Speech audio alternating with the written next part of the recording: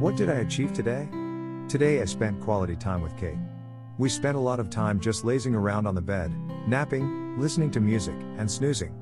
This may not sound like an achievement, but we don't actually spend time together doing nothing. We watch TV and play games together, but rarely do we have time to just be in each other's company. What lessons did I learn? We baked a cherry pie today, and I learned that to lay out pastry without using a rolling pin is actually quite easy. Lightly dust the pastry with flour and fold in half and then repeat. You then place the point of the fold in the center of the pie dish and unfold.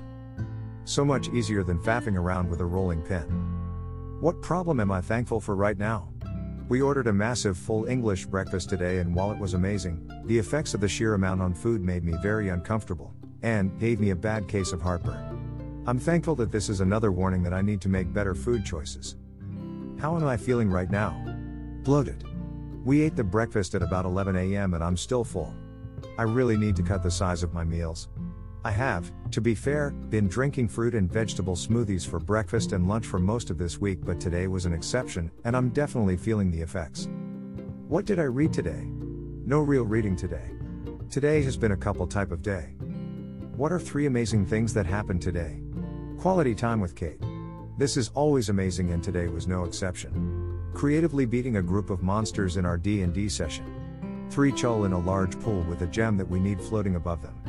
Anytime we got close to the gem, the chull surfaced and attacked. So, I knelt down by the edge of the pool and our wizard ran, launched herself off my back, somersaulted over the pool while grabbing the gem.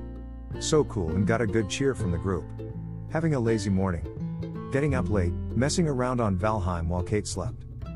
How could I have made today better? To be fair, Toady would have been better if we had been a little more productive. The house needs a good tidy and we didn't really do anything. Spending quality time was great, but being back at work now does mean the time available for housework is becoming limited.